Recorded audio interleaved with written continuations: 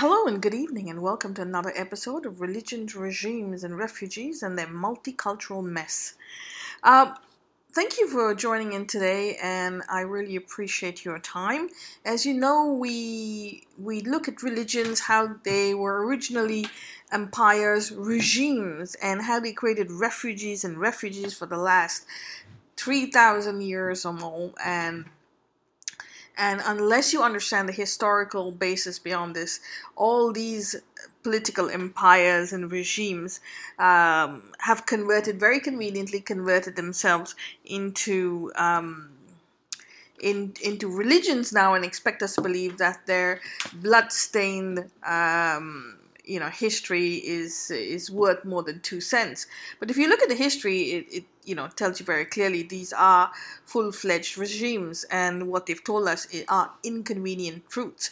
So we talked about the Taj Mahal, how it was not built by the Mughal emperor, and this was colonized and then after it's now made into Islamic. Similarly with the Bon Jesus in Cathedral or Basilica in Goa. So I'm just going to take a look at historical facts of the Islamic Arab invasion of North Africa and the Iberian Peninsula, and we'll go to historical footnotes and historical places that have been colonized by the Islamic Arabs and the invasion. So let's start from 665 AD to 689 AD onwards. Arabs conquered almost all of the territory of Egypt to present-day Mauritania. In 670, the city of Kairouan in Tunisia fell, 150 kilometers from modern-day Tunis. Kairouan would then become the capital of the Islamic province of Ifriqiya, comprising parts of modern-day Libya, Tunisia, and Algeria. In 689 AD, modern-day Morocco and Mauritania had fallen. By 709 AD, all of North Africa was under Arab Islamic control, divided into 3 provinces. Egypt ruled out of Al-Fustat, Ifriqiya ruled out of Kairouan, and Maghreb ruled out of Tangiers. This period also saw civil war among Arab chieftains and governors on the Arabian Peninsula, and a levant and quick succession of caliphs. The fallout of this internal struggle at their home base translated to barbaric warfare among the Arabs invaders and local Berber tribes for control of North African provinces.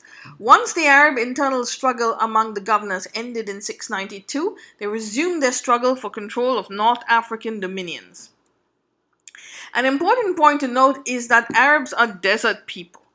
However, part of North Africa, from modern-day Tunisia right up to southern Morocco, almost up to Mauritania, is mountain country. So desert Arabs cannot invade mountain territories. While it would have been easier for the desert Arabs to colonize Egypt, Libya, and parts of Tunisia, it would have been very, very difficult for the Arabs to control and maintain their control over the dominions of North Africa that form part of the Atlas Mountains.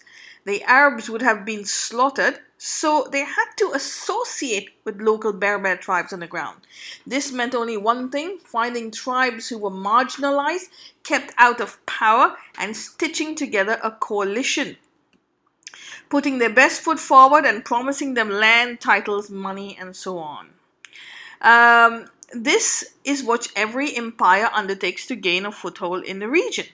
It's called fourth-generation warfare, and it's a very old tactic. The Berber tribes with whom they would have associated with would have been the tribes who were not Latinized and not Christianized, as the Roman Empire was the last empire, and the Visigoths were pretty much the empires that existed prior to the Islamic Arabs invading. So these tribes allied with the Islamic Arab tribes in name only, but not without getting something in return for their strategic alliance.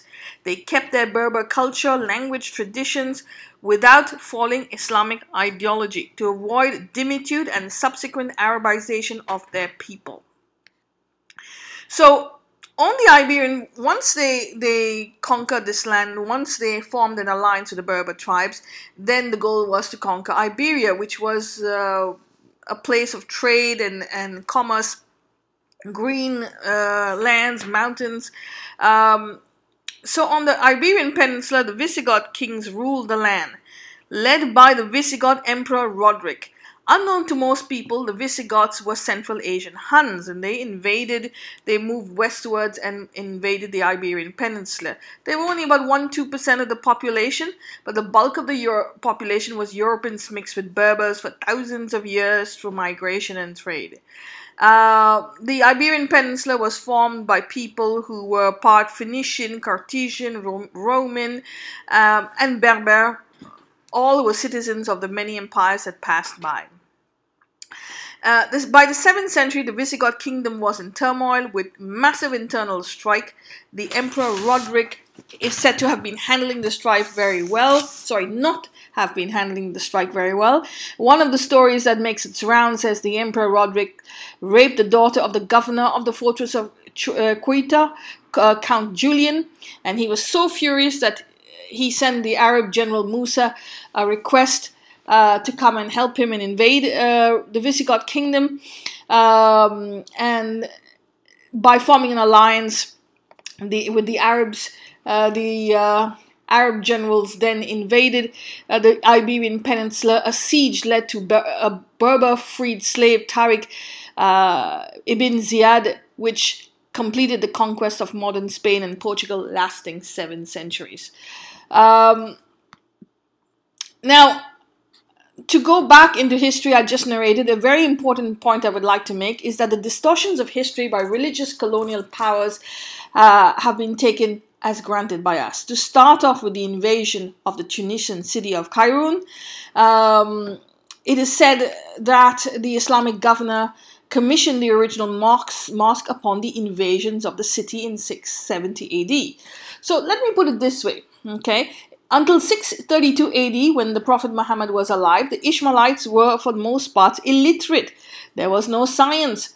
They were ignorant and formed part of the highly volatile desert Bedouins. All of a sudden, they were commissioning massive forts on foreign lands.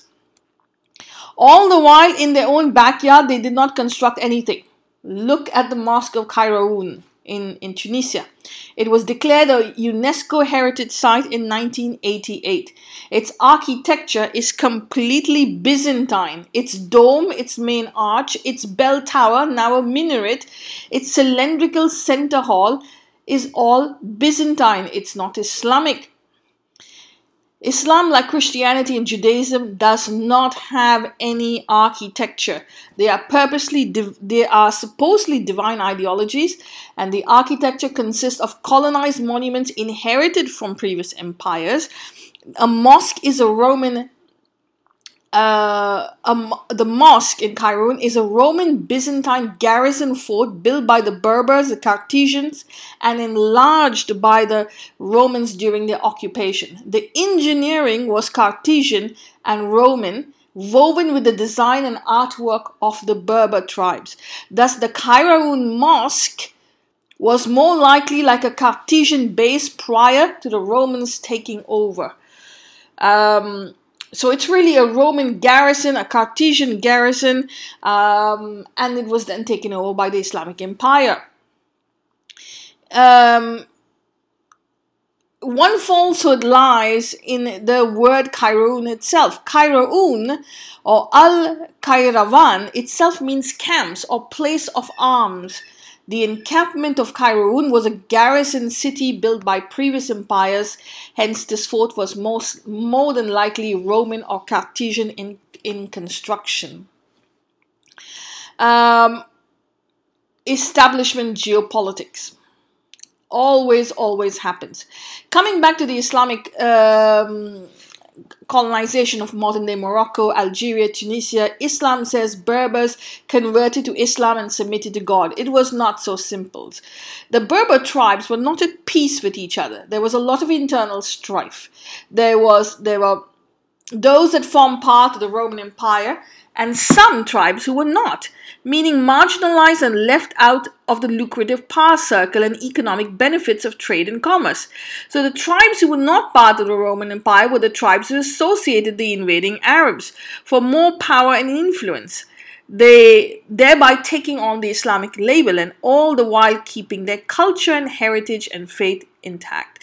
So they allied with the Islamic empires, but they did not convert. Because in those days, people didn't convert, they just allied with the empire. Because the empires are dead, these religions have converted these alliances into conversion, proselytization, but they're actually empires and all they did was ally.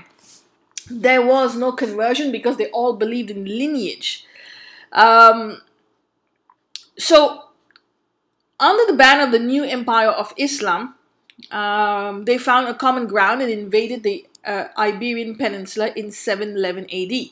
Thus, while a few top generals were Arabs, the real invasion of the Iberian Peninsula was carried out by the Berbers. It was the Berber invasion of Spain under the banner of the Islamic Arabs and not vice versa. The desert Arabs would never be able to undertake such a mountainous operation alone. Once on the ground, the Visigoths were sent packing. The Berbers tribes took over. However, their conflicts on the North African continent persisted and continued on the Iberian Peninsula. The Arabs were constantly putting out the fires. At the same time, the Visigoths would not have given up. They would have been constantly trying to get their territory back. So while the Muslim advance was stopped in Poitiers in France in 723, the Reconquista of this Iberian Peninsula started itself in 718 AD. So, obviously, the Visigoths, the Iberian Peninsula Visigoths were not going to give up. So, even though the peninsula was captured by the Romans, by Islamic empires, absolutely, the Visigoths tried to get it back. So 718 they started back, and the Berbers were already known to the Europeans. They were using all tricks in the books of bribing people, offering gold, money, governorships, and the Europeans, they were offering to the Europeans to get them onto their side, just very much like you have horse trading today in politics. You have horse trading in ancient empires. Nothing has changed except the label. And so basically this Reconquista started very fast, and it has never been peaceful. So it's very clear that Islam says this Iberian Peninsula was very, very peaceful under the banner of Islam is all a falsehood. There was war and there was strife across the board. And it's very, very important to say that.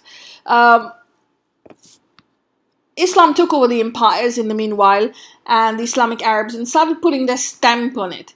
But it was not so simple, because the trade work and the traits of Visigoth architecture, Roman architecture, was still there. You cannot just put your brand on it and expect it to be yours all in one shot. For example, there exist horseshoe arches used for mosque cathedral architecture, supposedly Visigoth, but it's typical Roman Cartesian work. The same existed in Syria prior to Islam. So you will see horseshoe arches in Islamic architecture, but it existed prior to Islam, and it existed in the previous empires too. But Islam will not ever accept that. They say, oh no, they invented it, which is a falsehood. It's another one like the Taj Mahal. The dome above the mihrab was created by Byzantine architects. All these domes that you see in Islamic mosques were actually Byzantine domes by Byzantium architects. The mihrab attached to the Qibla, that's also a pre-Islamic concept. It doesn't belong to Islam. During Muhammad's time, neither and neither the time of the first four caliph did the mihrab exist. The origin of the mihrab in Islamic architecture dates back to 707 AD during the Umayyad time, when the mosque of the Prophet in Medina was rebuilt. The Coptic Christian masons were employed for the construction of the Islamic mosque, where they may have drawn from the same design in Coptic churches for the design of the mihrab. An apse is an extension of the real wall, of the rectangular wall, usually a semicircular and roofed by a semicircular dome. Due to its powerful visual effect, it draws one's eye to itself, and therefore was used in Roman temples to display the image of Roman deities, and the Roman basilicas for the emperor's throne. You have this in ancient basilicas, ancient Roman churches. Mihrabs were also used in Jewish worship. If the construction of the Cordoba Mosque in Cordoba, Spain, commenced in 786, which is one of the biggest contentions of Islam. We built the mosque, they say, and Spain says, no, it's not a mosque. It was used as a mosque, but it was definitely here prior to Islam invading.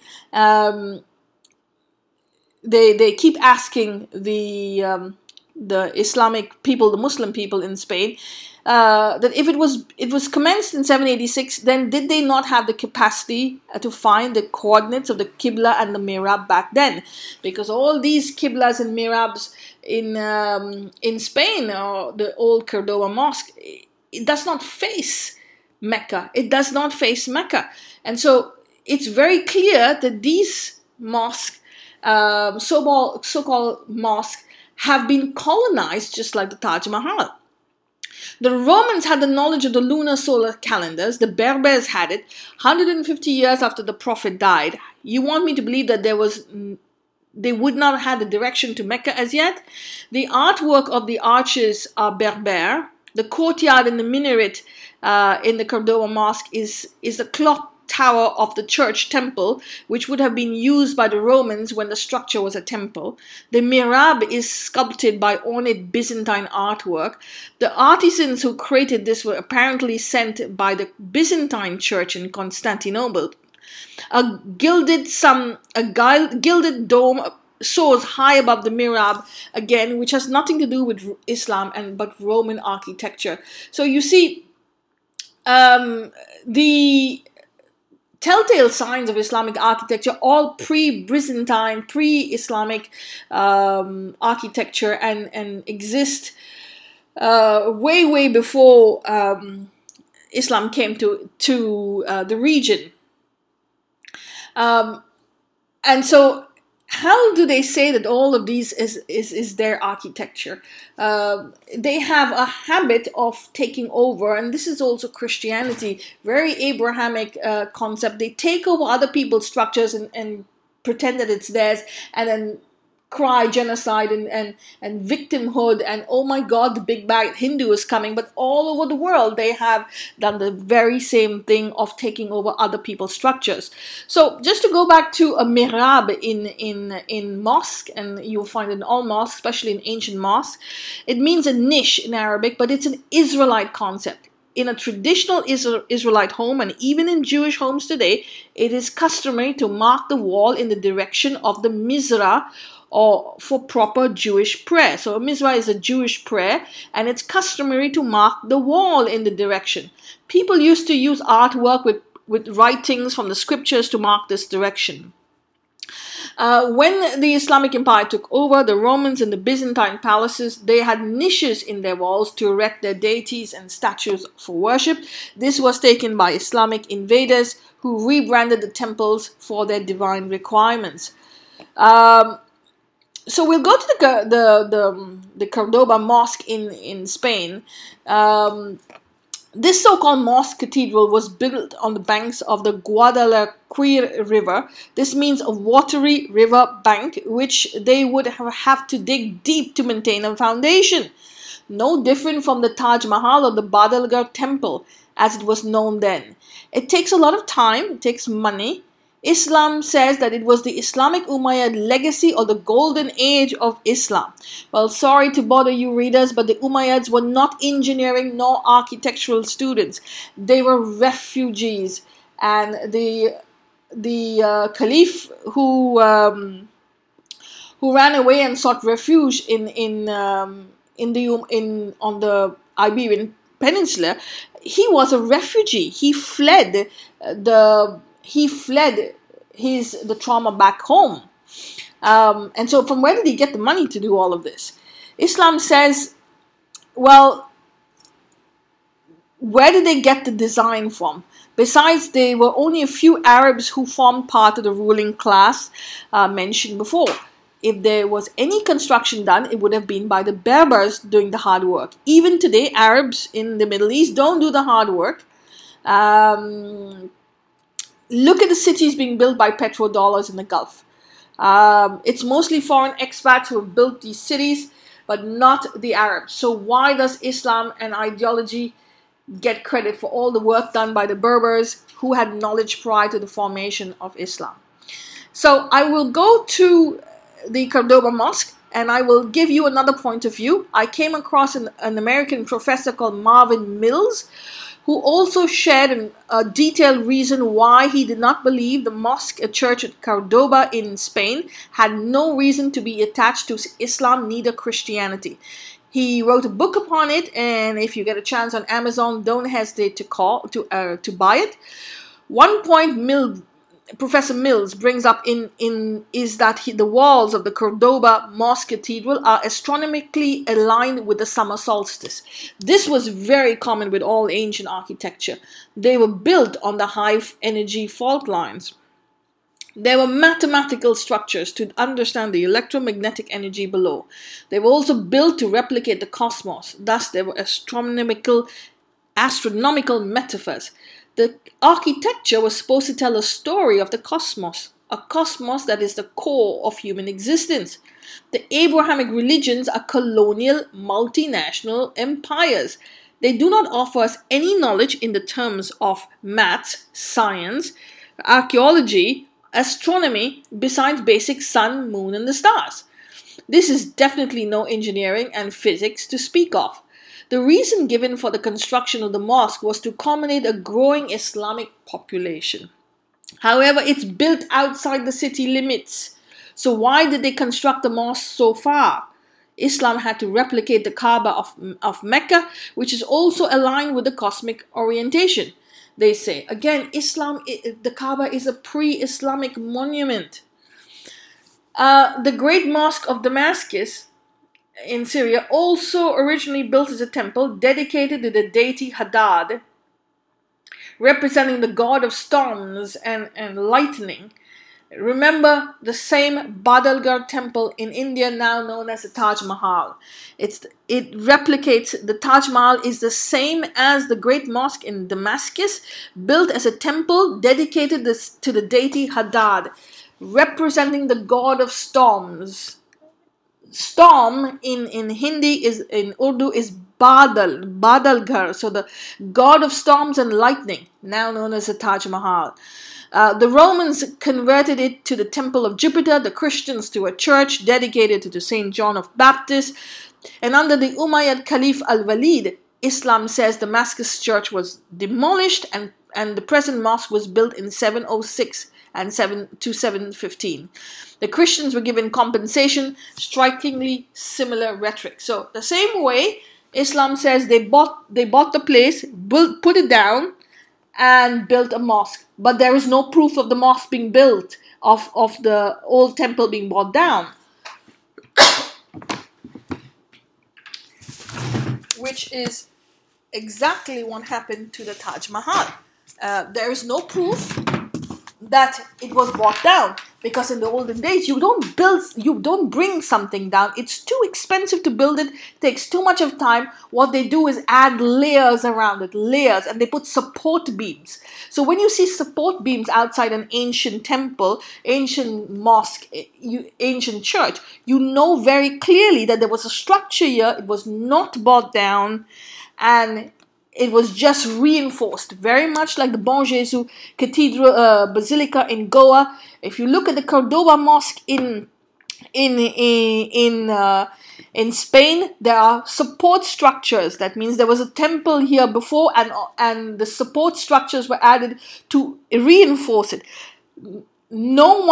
Nowhere does Islam say that it puts the support structures. That means this temple, this church, was already existing, was never brought down. If not, the support structures would not have been there. If it was a new temple, it was a new mosque, there would not have been support structures outside the Cordoba temple. It would never have existed. They would have built from scratch. And that is something that they do not tell you. Now, another important fact of the mosque cathedral at Cordoba is the horseshoe arch. Okay, Islam likes to say that the Arabs invented and promoted this architectural marvel, which then became the mainstay of European architecture. However, this too is a falsehood. Horseshoe arch first appears on the Indian subcontinent at the Ajanta caves in Maharashtra around 400 to 480 BCE. Arches are a mathematical metaphor and comes from the Vedic maths and science. It then travels to the Middle East, found among manuscripts in modern-day Syria, among the Byzantine architectural marvels. Of special importance were the copies of the Beatus, the Libina, a commentary on the Apocalypse, first produced in the 7th century by a monk of the Asturias. Over 30 copies were made over the subsequent 5 centuries. They are said to show details of doorways and sanctuaries and forms that were replicated in churches from Asturias to Catalonia, across the Pyrenees into area known as Septimania. One of the earliest surviving copies still exists today and is now in the United States Museum. So you see, there are plenty of proof that these structures, these horseshoe arches in architectural compounds and monuments, if you Google it, horseshoe arches existed way before the Islamic Arabs invaded the Iberian Peninsula. Yet, Islam likes to say, it belongs to them. It takes credit for all of it. If the Carthaginians and Romans controlled the Iberian Peninsula and built temples in this area, that's not one thing that the Cordoba Mosque and Cathedral, which bears the hallmark of their architectural genius, also belongs to these empires. So how did the Arabs build a mosque? Besides, there were a small handful of Arabs ruling the class of the Arab ruling class elites in Spain. It was a Berber invasion and occupation under the umbrella of the Islamic Empire. So there are multifoil arches also in the Cordoba Cathedral. Multifoil arches find their origin in Vedic architecture on the Indian subcontinent, used in Buddhist stupas and viharas. They are integral part of Jain architecture. This art form is found in the Buddhist art from the kingdom of Gandhara, modern-day Afghanistan and Pakistan. This region was colonized by Persians, who then went on to colonize Central Asia. It is not Arab or Bedouin by a long shot. We see arches that are composed of alternating red brick and white stone voussoirs. This is a Roman architectural style, probably derived from Berber art. Once he came across the style of architecture at the Casa del Citarista in Pompeii, Italy. It's also found in the Ajanta, in the Buddhist caves of Ajanta and Ellora in India, which show the same architectural style. So you see multifoil arches used in the Cordoba Mosque. You have horseshoe arches used in India. All in Indian state of Maharashtra, and Buddhist temples in Buddhist areas. This predates Islam, but Islam very clearly takes off its source, puts its name on it, and says Islam is the one who spread all this information everywhere, and all this architectural style, which is exactly what they're doing on the Indian subcontinent with the Taj Mahal. This is exactly what they did with the Bon Jesus Cathedral. So there's a precedence for this. This is not only in India, but there's a precedence all over the world. Islamic architecture does not belong to Islam. It predates Islam. It's Roman, Byzantine, and it's also Cartesian.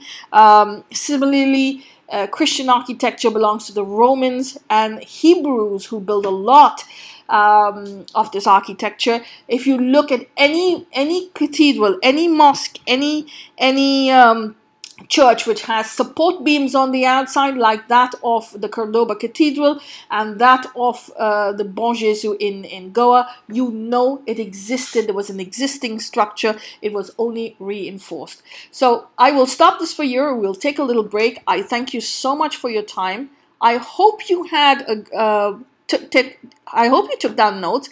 I know I do talk very fast, and I apologize for that. I like to talk. What can I say?